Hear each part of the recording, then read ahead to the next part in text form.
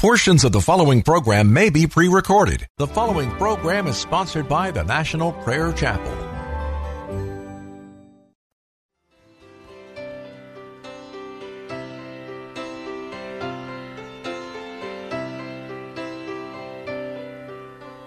My eyes are dry, my faith is old, my heart is hard, my prayers are cold, and I know how I ought to be alive to you and dead to me.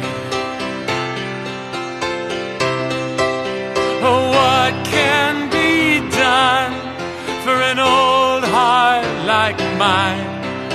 Soften it up with oil and wine. The oil is you, your spirit of love. Please wash me anew in the wine of your blood.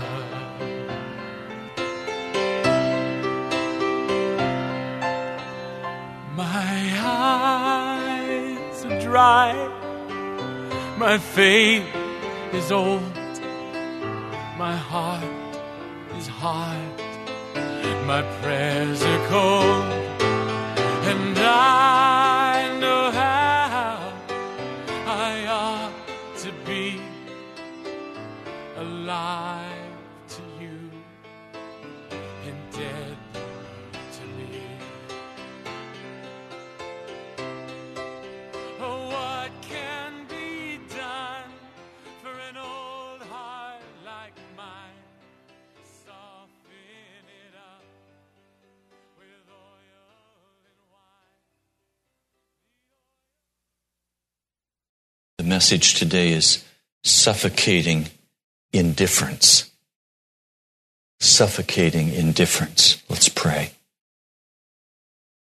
Lord Jesus, would you quicken the word, your word,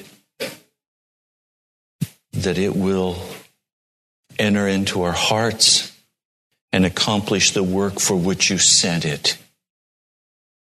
Lord, we come before you confessing our weakness, but also claiming your strength,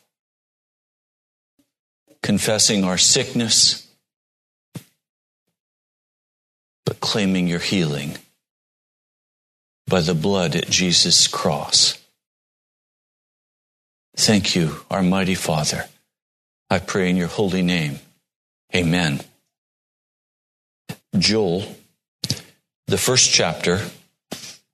Hear this, you elders. Listen, all who live in the land. Has anything like this ever happened in your days or in the days of your forefathers? The book of Joel, the prophet, is not there to impress anyone. We don't know when the prophetic book was written. There is no indication in the book of any kingship that we could identify a time period. We simply know he came speaking boldly to Israel. And the message is as live today as it was then. There is a landmark event or events taking place in Israel that he is now speaking to. And he's saying, has anything like this ever happened before? We are also at that landmark event in American history. This morning, as I drove out of my drive and began to make my way here, I looked up in the sky, as I often do, and there were chemtrails tracing across the sky. What's a chemtrail? It is a purposeful spraying by the American government for geoengineering of our weather. There are many top scientists who are claiming that the drought we are now experiencing in California is a result of geoengineering. Most of the clouds that were in the sky this morning came from airplanes spraying the chemicals into the air. As they spray those chemicals, it traps the heat and dries out the planet. And the weather is changed. If you doubt me on this, I encourage you to go to the internet and simply Google chemtrail. You'll find very reputable scientific reports describing what's going on. If you look at ISIS, the Islamic State, our president sent men, munitions, arms to train and equip those that we now call ISIS. They were the moderate rebels in Syria. And so now our president has decided that the answer to ISIS is to again go to Syria and equip the so-called moderate Islamists. That doesn't quite make sense to me. I see a geoengineering of our entire world's culture. When I look at the financial markets, I hear on the news that everything is progressing nicely. But when I listen to the reports that are coming out, that are being spun into something wonderful, our economy is in fact continuing to crash. And poverty and homelessness is dramatically rising. The warning out of California this last week by several rice ranchers: go to the store and buy large bags of rice because soon rice will not be available. And then the correction came, yes, it will be available in foreign markets, but it will be tainted with chemicals that will make you sick. So buy American rice while you can get it. I've never heard these kinds of things in my life. In my lifetime, I've never before heard of the government stepping in and spraying poison in the air to try to engineer the weather. I've never heard of droughts like this. Oh, I remember hearing as a kid about the Dust Bowl. As a child, I drove through that area with my parents, and many homes were sitting vacant, blown, empty. But today it's much larger. Ebola, this horrific virus that is cutting its way through the nations in Africa.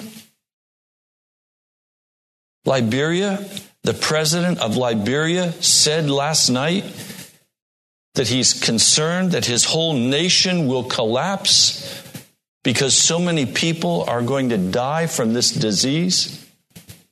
Sierra Leone is in grave danger of having a decimating plague, killing thousands upon thousands of people. I never heard of anything like this before. I've never seen so many wars and rumors of wars in my lifetime. Oh, I remember as a child hearing about from my father the great Second World War to end all wars, and then the Korean conflict, and then the Vietnam conflict. But now the conflict is in many nations, all of them being stirred up by Islamists. Every war that I know of that's being fired today is being fired by Islamists. I look at all of this, and then I look at America. The federal government is saying that every family in America, through FEMA, should have 6 months' supply of food and water in your house. Can you imagine what would happen today if the trucks stopped rolling? If the grocery stores in your neighborhood stopped being supplied? They have about a 3-day normal supply of groceries. If the truck stopped rolling within a week, there would be no food in any grocery store in Washington, D.C. What would you do? How would you eat? What would you eat?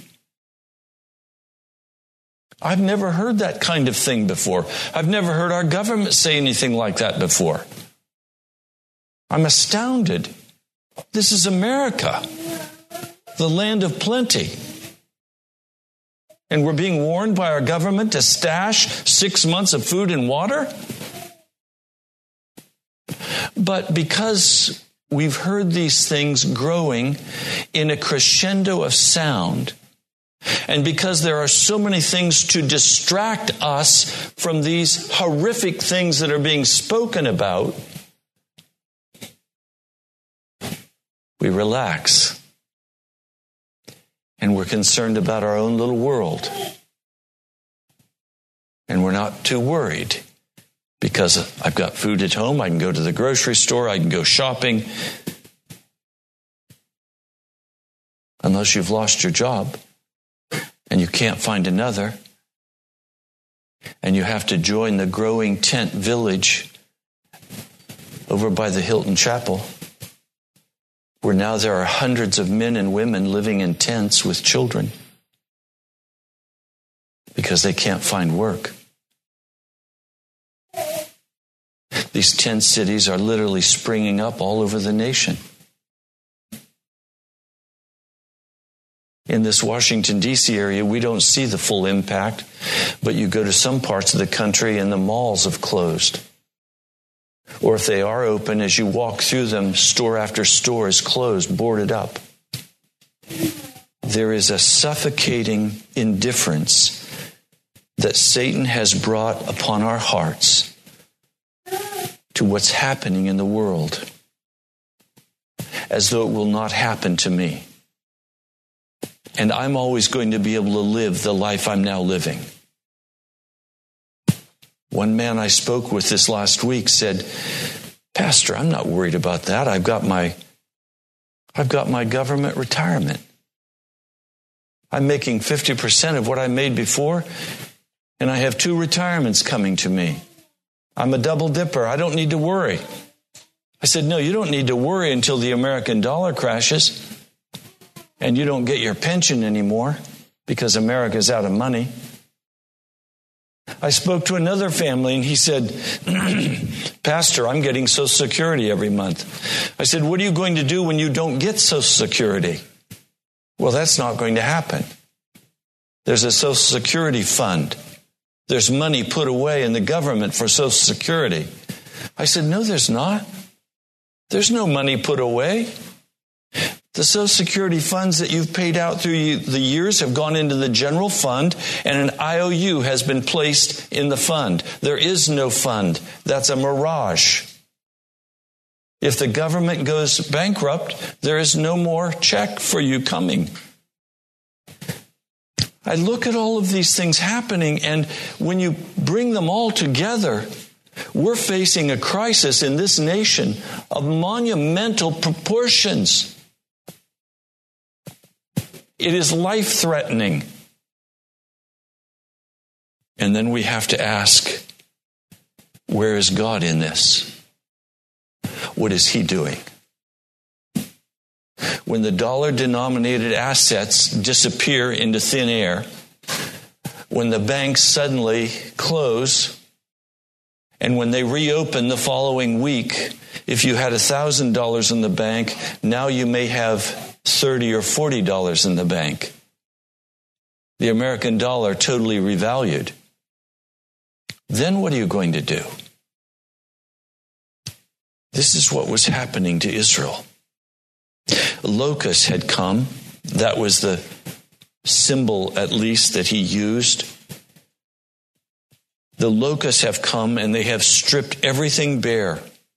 And he says in a threefold call to grief, verse 5, this is Joel 1, verse 5, "Wake up, you drunkards, and weep.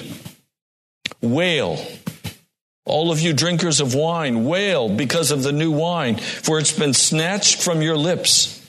A nation has invaded my land, powerful and without number. It has the teeth of a lion and fangs of a lioness. Then verse 8 is the second call to grieve. Mourn like a virgin in sackcloth, grieving for the husband of her youth. And then verse 13, put on sackcloth, O priests, and mourn, wail, you who minister before the altar. Come spend the night in sackcloth, you who minister before my God. Now try to hear what I'm going to say to you. This suffocating blanket that has come over our minds and our hearts that allow us to assume that we can continue to live the way we are now, that we will be safe in our sins, is a deception of the enemy. And there is only going to be one way to begin to break free from that deception. And that is to grieve and wail and mourn. And we can't manufacture that in ourselves. Can you cry on demand? I can't. I'm not an actor. I have to live out of my heart, honestly, who I am before God. The problem is, most of us have sinned so against the Lord that our minds have been seared. We've watched too many murders on television. We've watched too many violent escapades. We've filled our mind with the music of darkness. Everywhere we go, we are bombarded by all of the images of our culture. And so to come before God, we don't have the ability to even begin to focus long enough to get in touch with what we feel inside. In fact, most don't want to know what you feel inside. You want to just get on and move on and move on and move on and get done what you want to do so you can have the lifestyle you want to have. Our lifestyle is going to be over soon. The American lifestyle is not going to last. So it's time to stop and begin to do what Joel says. To grieve. What would it take for you to grieve? When over 2,000 men are stripped down to their shorts and marched out into the desert and machine gunned down and buried in a common grave, as ISIS recently did.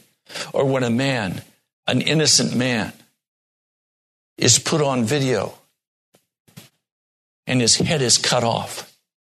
Or when a baby is beheaded. We've seen these horrible images. We hear about these horrible things. And we revolt in our heart, but it doesn't touch where we feel. Because we've seen so much in our culture and we've heard so much with videos. We've watched too many movies. We've watched too much television, and so we've been seared. So we're not sensitive. I mean, I can remember my dad, who was not a watcher of television. He wouldn't let one in the family. I remember listening on the news one night. He always listened to Lowell Thomas. I remember him just sitting there listening to a horrific event that had just transpired.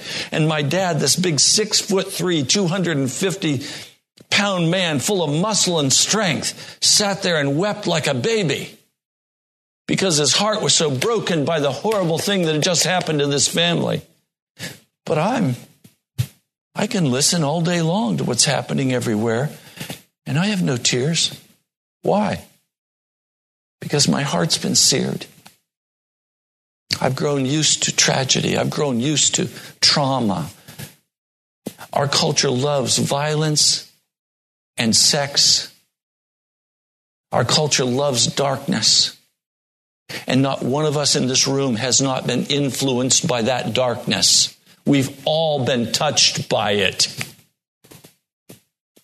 My grandpa was not even a Christian. But if he could come and live and hear what's going on now, I can tell you my grandpa would weep.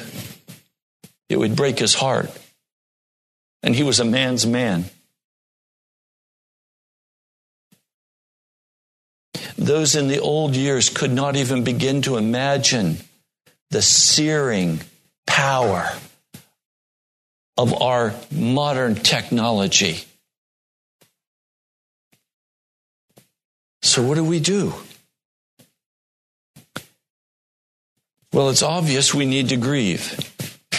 It's also obvious that our hearts have been seared so we can't grieve. So where do we start? Joel says, verse 14, declare a holy fast. Call a sacred assembly. Summon the elders and all who live in the land to the house of the Lord your God and cry out to the Lord. Now, Joel does a strange thing. He goes back and forth between current events in Israel and the final end-day judgment of God. It's hard to decipher when he's speaking of which. But when he says, alas, that day, for the day of the Lord is near, it will come like destruction from the Almighty. He is speaking about the end of time, which you and I are now facing. Verse 19, to you, O Lord, I call, for fire has devoured the open pastures, and flames have burned up the trees of the field. Even the wild animals pant for you. The streams of water have dried up. The fire has devoured the open pastures. That's what's happening right now in California. And California, by the way, is our breadbasket. The almonds, the pecans, they're threatened now. This year may be the last year of crop. If rain does not come, the trees will die. There's not going to be enough rain to sustain them. Some farmers are taking the small allotment of water that they have, and instead of planting crops, they are now selling that water to other farmers at a very high price because they can make more money selling their water than they can in trying to raise crops with the little bit of water they have. It says, blow the trumpet in Zion, chapter 2, verse 1. Sound the alarm on my holy hill. Let all who live in the land tremble, for the day of the Lord is coming. It is close at hand, a day of darkness and gloom, a day of clouds and blackness, like dawn spreading across the mountains. A large and mighty army comes, such as never was of old, or ever will be in ages to come. Verse 12, chapter 2. Even now, declares the Lord, return to me with all your heart, with fasting and weeping and mourning. Rend your heart, not your garments. Return to the Lord your God, for he is gracious and compassionate, slow to anger, abounding in love, and he relents from sending calamity. Who knows pity and leave behind a blessing, grain offerings and drink offerings for the Lord your God. Blow the trumpet in Zion, declare a holy fast, call a sacred assembly, gather the people, consecrate the assembly, bring together the elders, gather the children, those nursing at the breast. Let the bridegroom leave his room and the bride her chamber. Let the priests who minister before the Lord weep before the temple porch and altar. Let them say, spare your people, O Lord. Why should they say among the peoples, where is their God? I've been struggling with this issue for some days, some weeks. And I've been saying, Lord, what's the answer? The tears don't flow from my face. Occasionally they do. For the most part, they don't. Because I'm accustomed to what's happening. I'm used to what's happening. It doesn't shock me anymore. That's not an adequate answer. So I'll tell you what I'm doing. I am setting apart time every day to go before the Lord and say, Lord, my heart and my mind have been seared. I do not have it within me to do what you're describing to do. And so I'm asking you, would you come? And would you heal the searing of my heart and mind? And would you begin to bring me into that place where I can be sensitive to what you want me to be sensitive to? Will you change my heart so that I can stand between the porch and the altar for your people. Will you change what's happening in my heart?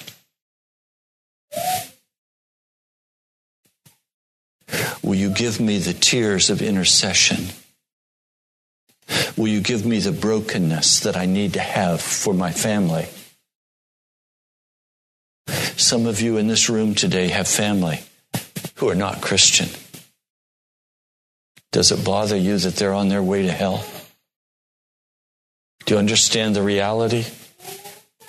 Hell is a real place, and it's for eternity. And if they're not saved, they will be lost forever. But it's hard to even awaken a person to begin to be concerned about their own personal salvation, let alone the salvation of family members. See, we can't stir this up in ourselves, but we can go before the Lord and begin to beg Him to stir it up in us. See, this work of salvation is a supernatural process. It's not something that comes out of us. It's something that comes out of the heart of God.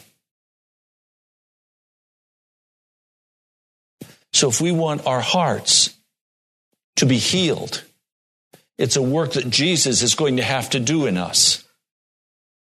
But we're going to have to recognize that suffocation of indifference that is already in our spirit. We're going to have to recognize that we're not moved by tragedy anymore.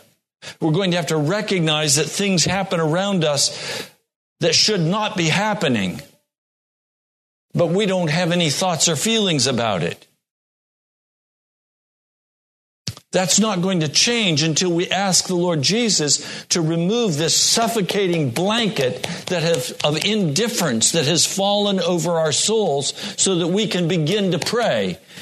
Look, I learned this a long time ago. People only pray because they have to pray.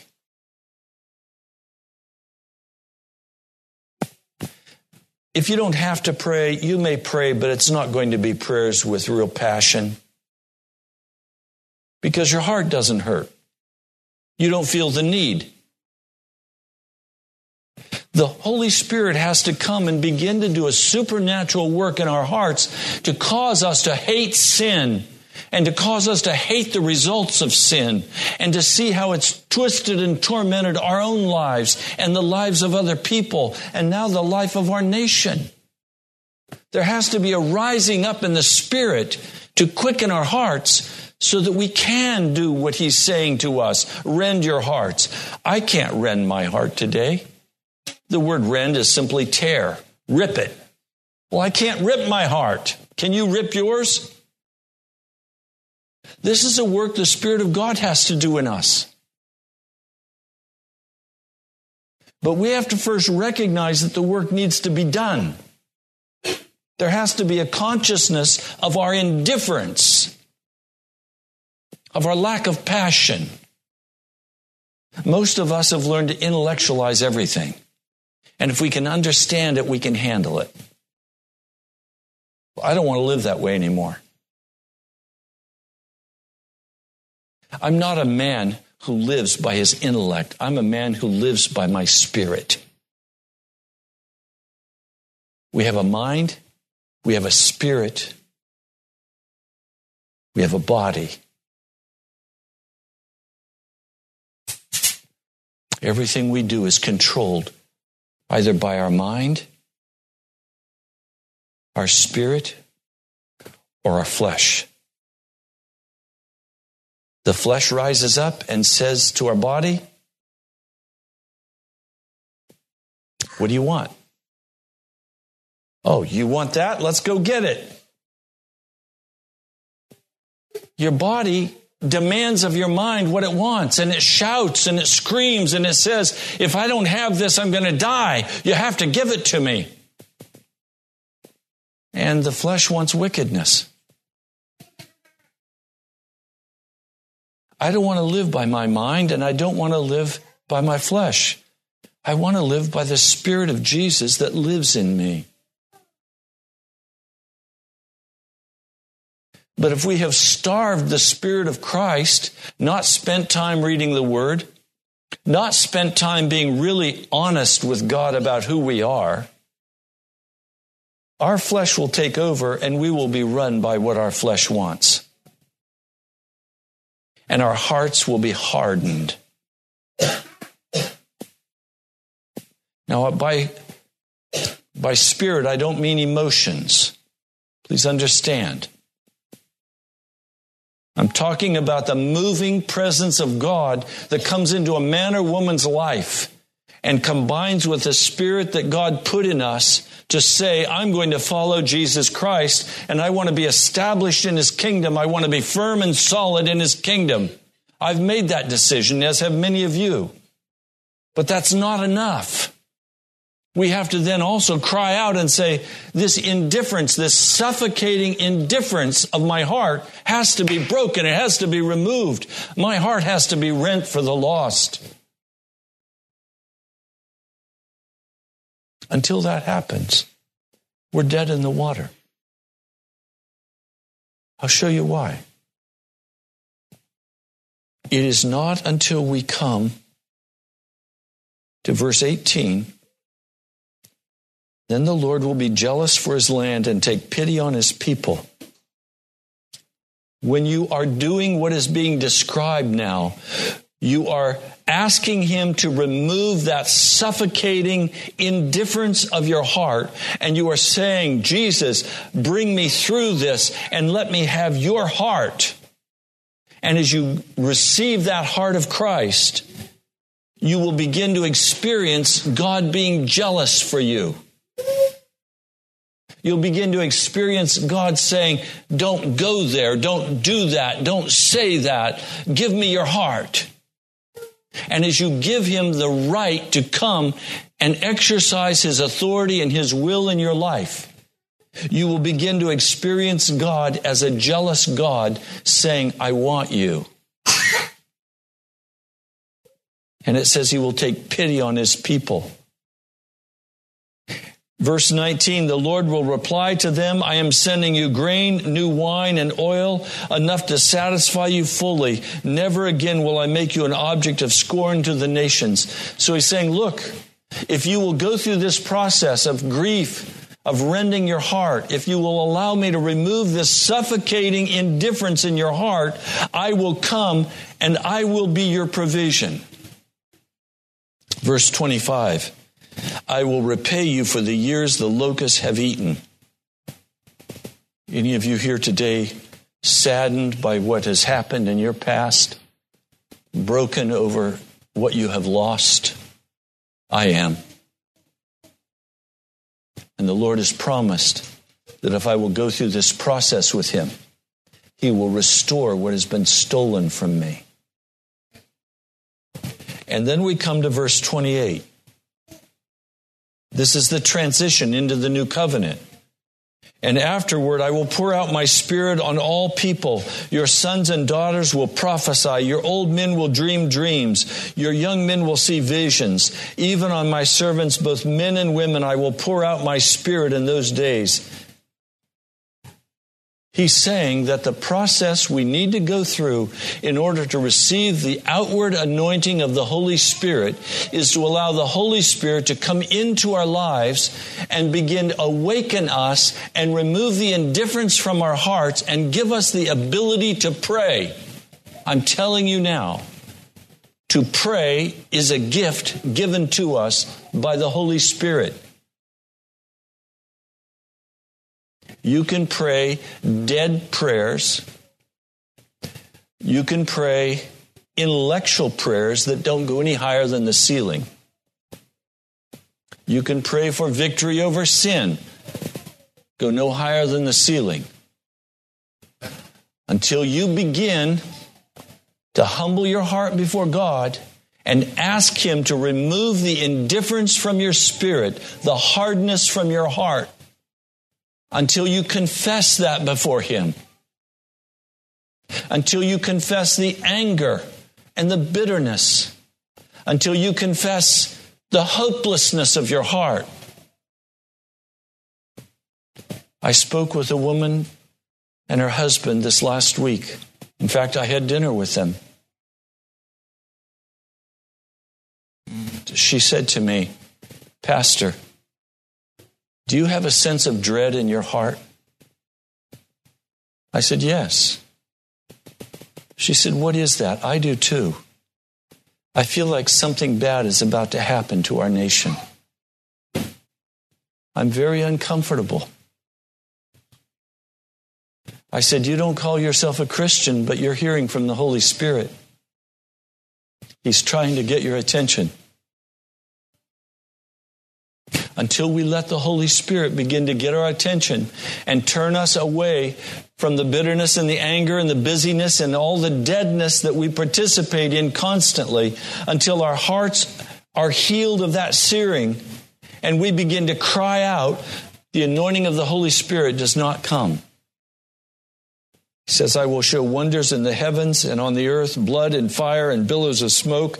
The sun will be turned to darkness, the moon to blood before the coming of the great and dreadful day of the Lord. I believe you and I will see the moon being turned to blood, and we will see the sun turned to darkness, and we will know that Jesus is coming. But some people, when they see that, the scriptures tell us, will shake their fists at God and curse him. Those are the ones who have never had the veil of indifference removed from their hearts, and now suddenly their life is interrupted and they're bitter and angry because they can't have their way anymore. It says, everyone who calls on the name of the Lord will be saved.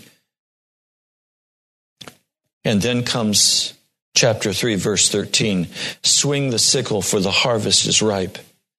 Come and trample the grapes, for the winepress is full and the vats overflow. So great is their wickedness. Multitudes, multitudes in the valley of decision. For the day of the Lord is near in the valley of decision. The sun and moon will be darkened. The stars no longer shine.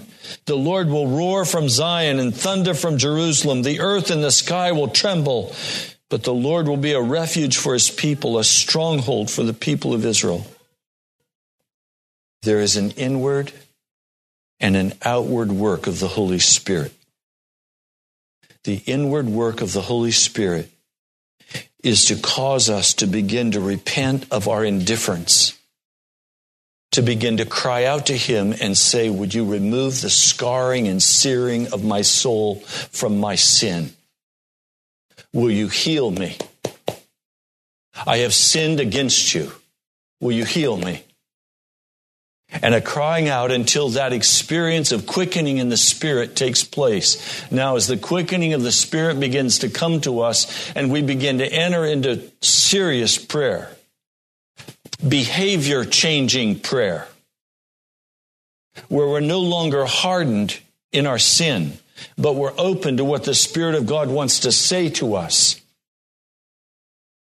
This inward work of the Spirit must go forward, and difficulties will come, and trials will come, and testings will come in finances, in health, in relationships.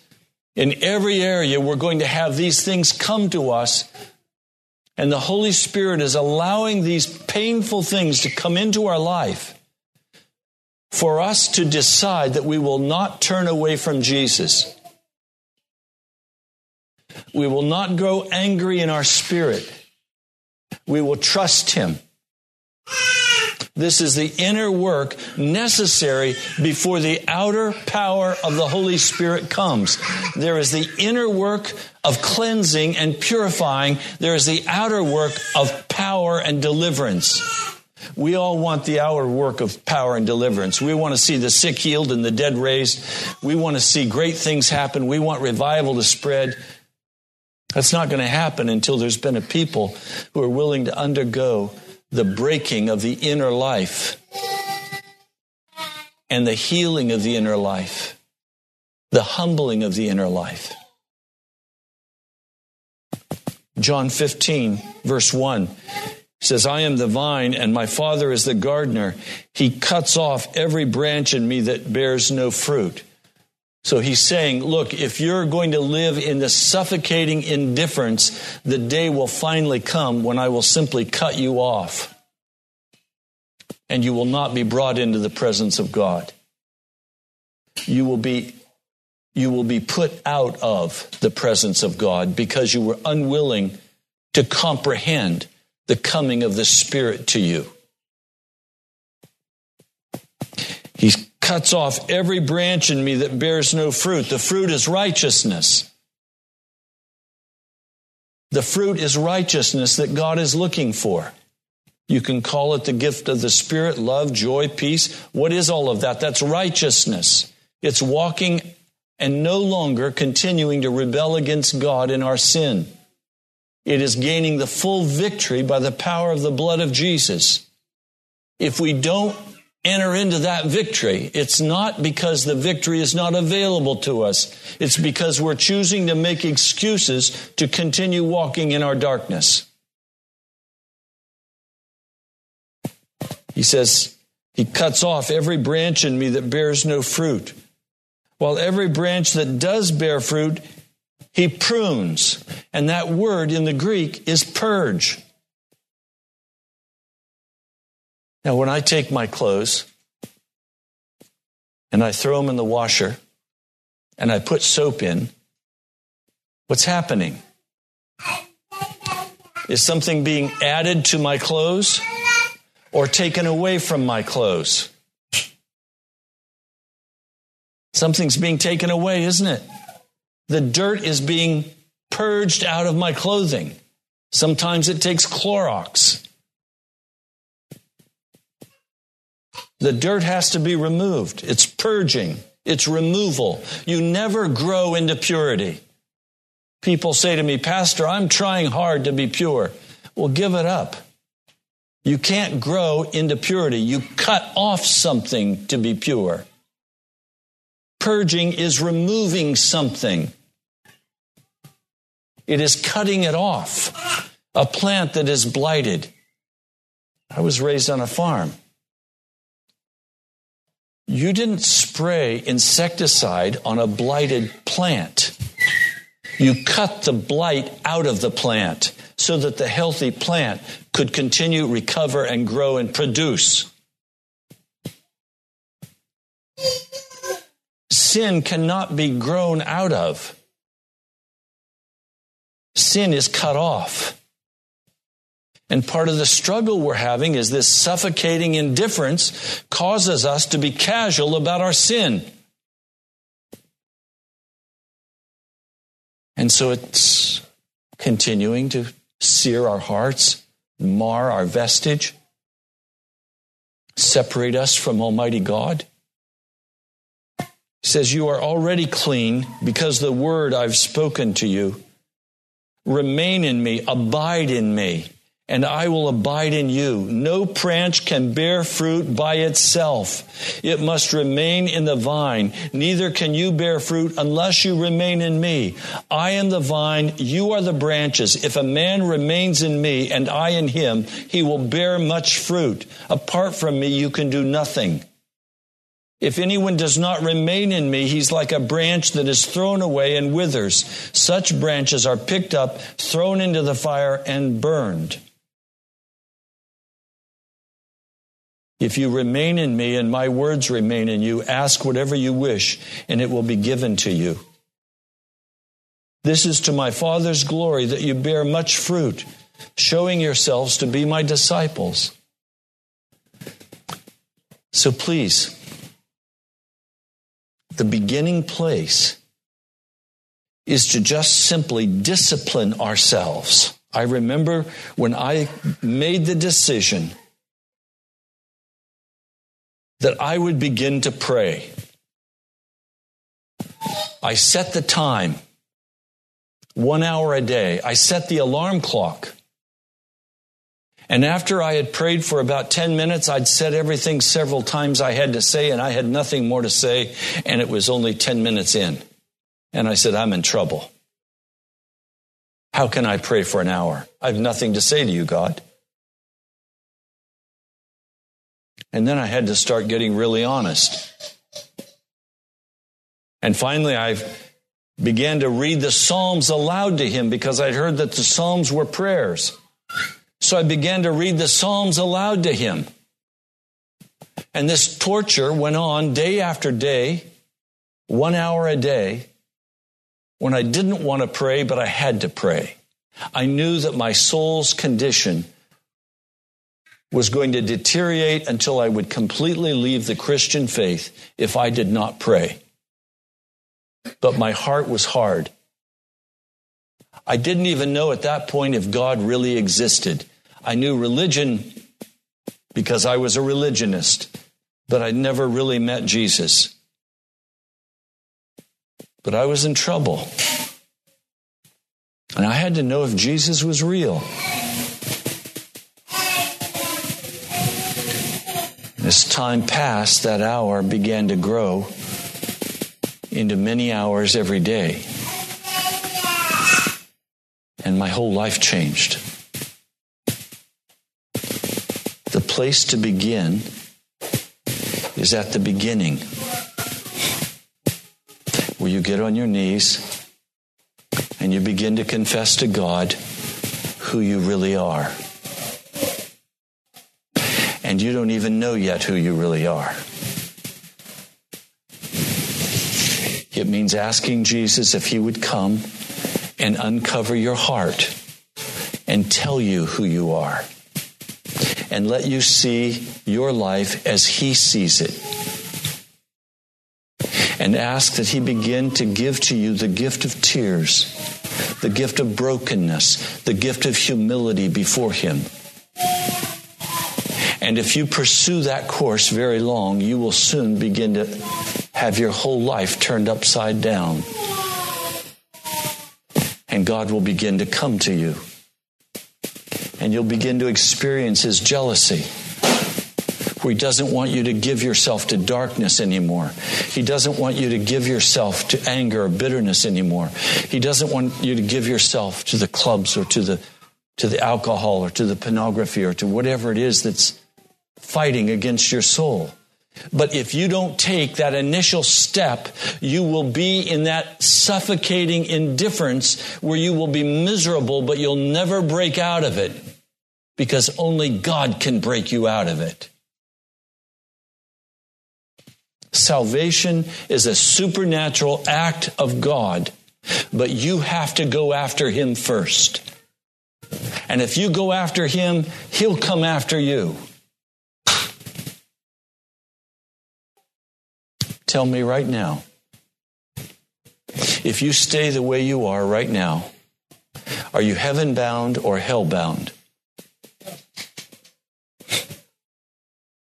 Every man and every woman has to answer that question honestly.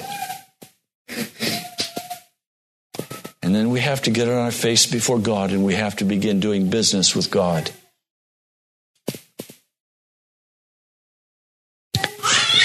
The work is his.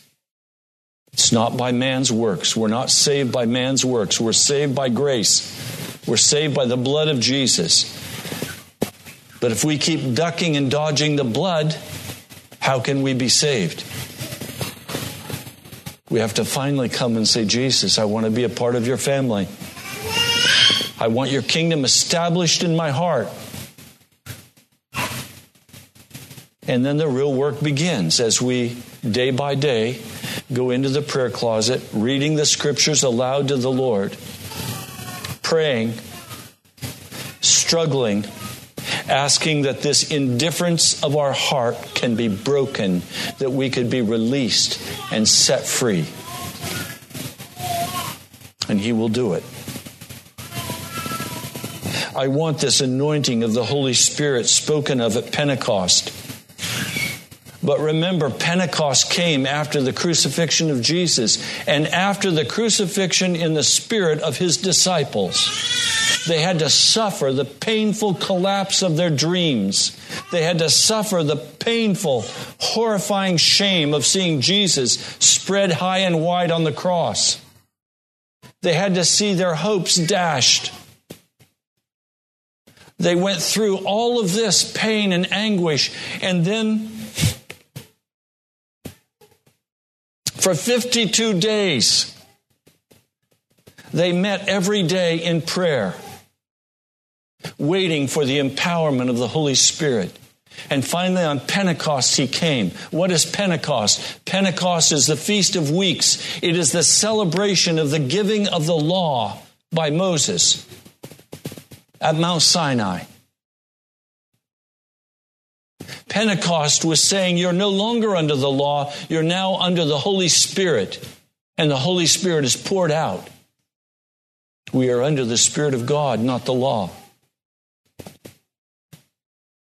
So by keeping in the external way, things that you think will make you holy will not make you holy. They have to flow out of your heart from the Holy Spirit's presence. And you have to come into that prayer closet and confess who you are and get very honest with God and very direct with God. Believe me, God can handle anything you can throw at Him. Tell Him how mad you are. Tell Him how hurt you are. Tell Him the bitterness of your heart. Tell Him the sin you're committing. Ask Him to give you the victory.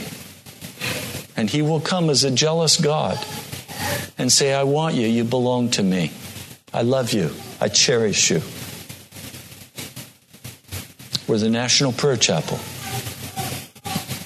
We best be moving on into prayer.